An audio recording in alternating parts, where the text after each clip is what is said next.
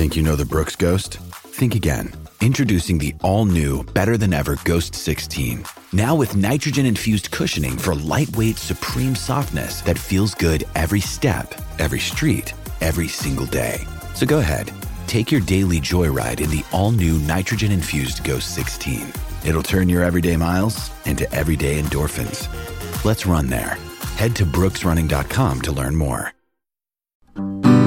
You're listening to a flash briefing from MLive with your host, Jessica Shepard.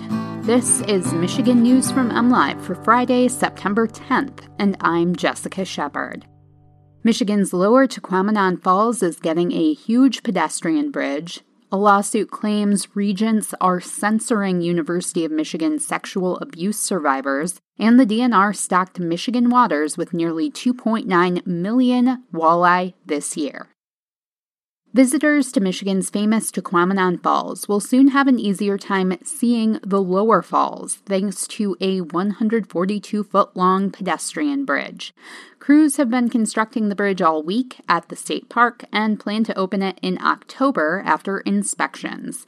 While the Upper Falls is one of the largest waterfalls east of the Mississippi at more than 200 feet across with a drop of nearly 50 feet, the Lower Falls offer a different experience. The Lower Falls are a series of 5 smaller falls around a small island, located about 4 miles downstream from the Upper Falls. Visitors can rent a rowboat and take a short trip across the water to explore the island and its falls.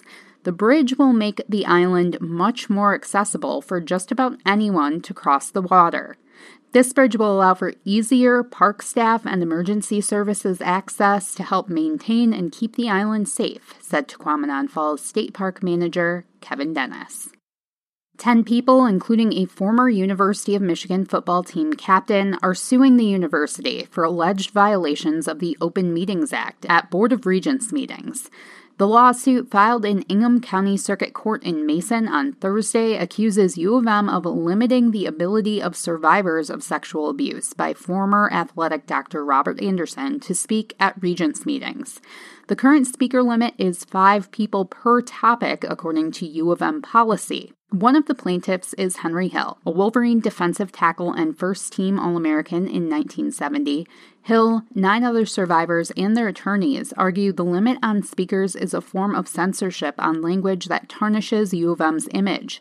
The Board of Regents has the authority to establish rules for public comment, U of M spokesman Rick Fitzgerald said. The U of M policy is, quote, consistent with those at other Michigan public universities, he said.